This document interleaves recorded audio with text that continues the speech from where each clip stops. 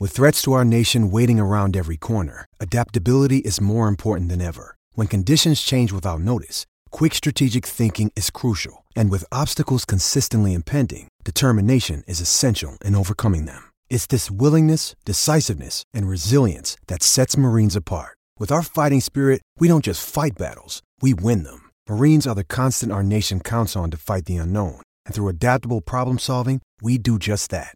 Learn more at marines.com.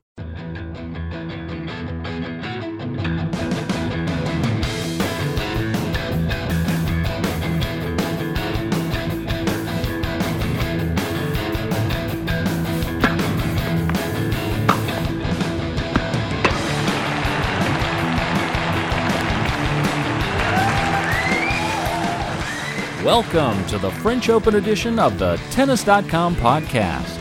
Get all your official French Open gear, including licensed Roland Garros products from Adidas and Babolat, at tenniswarehouse.com. And here's your podcast host, Ed McGrogan. Hey everyone, Tennis.com podcast. I am Ed McGrogan here speaking with Steve Tigner out in Paris covering the French Open for us. Today the semifinals were settled after Andy Murray lost to David Ferrer. Kind of by the time that match had resumed after a little bit of a rain delay, Rafael Nadal had already advanced to the Final Four. I kind of wondered if it was really even necessary to, in a way, determine that semifinals just because of how good Rafa is looking. Steve, anything from today to you suggest not only just a Rafa run to the final again, but another comfortable Rafa run to the final, just because he's looked so dominant this past week? Yeah, no, nothing suggests that Ferrer's gonna beat him. Even he said in his press conference that sort of implied that his goal was to win a set. He said it's hard to win a set; it's almost impossible to win a match. And he's played two good matches against. You can understand why he would say it, because he's played two good matches against Nadal this spring and he hasn't won a set. I don't think there's any reason to think that Rafa will be too troubled by Ferrer. Yeah, I agree with that. I think the far more captivating semifinal, of course, Djokovic-Federer, they both get through 5-set survivals. Federer from 2 sets down, Djokovic saves 4 match points, just really theatrical stuff. These two met in the semis of the Australian Open. Has kind of the dynamic between these two at all, changed any difference since then? And do you think that coming off, is it kind of, I guess what I want to say is it kind of a clean slate now between these two after looking at how they got through those 5-setters? They're both going to have 2 days off, of course, going into this match.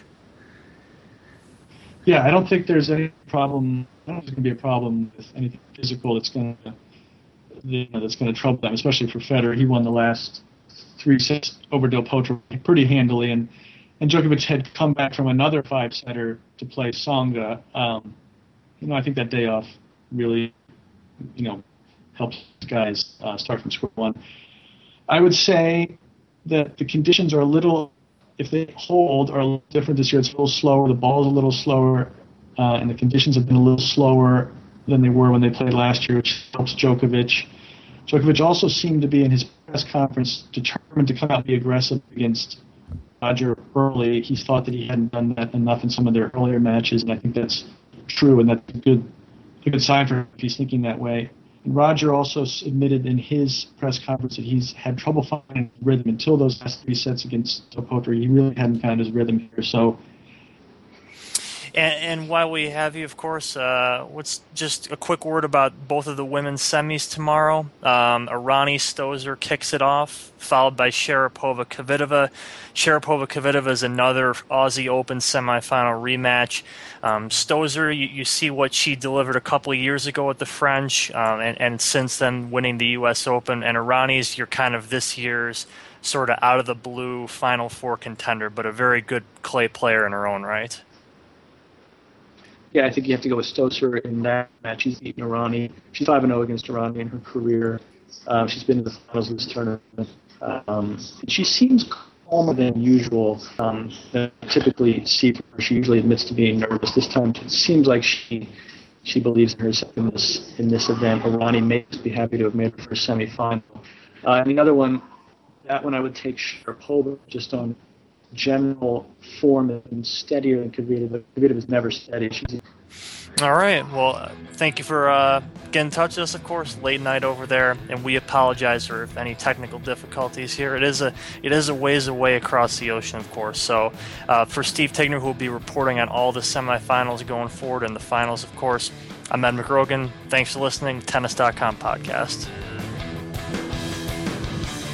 You've been enjoying Tennis.com's weekly podcast. Thanks for listening. For all the latest news and events, head over to Tennis.com.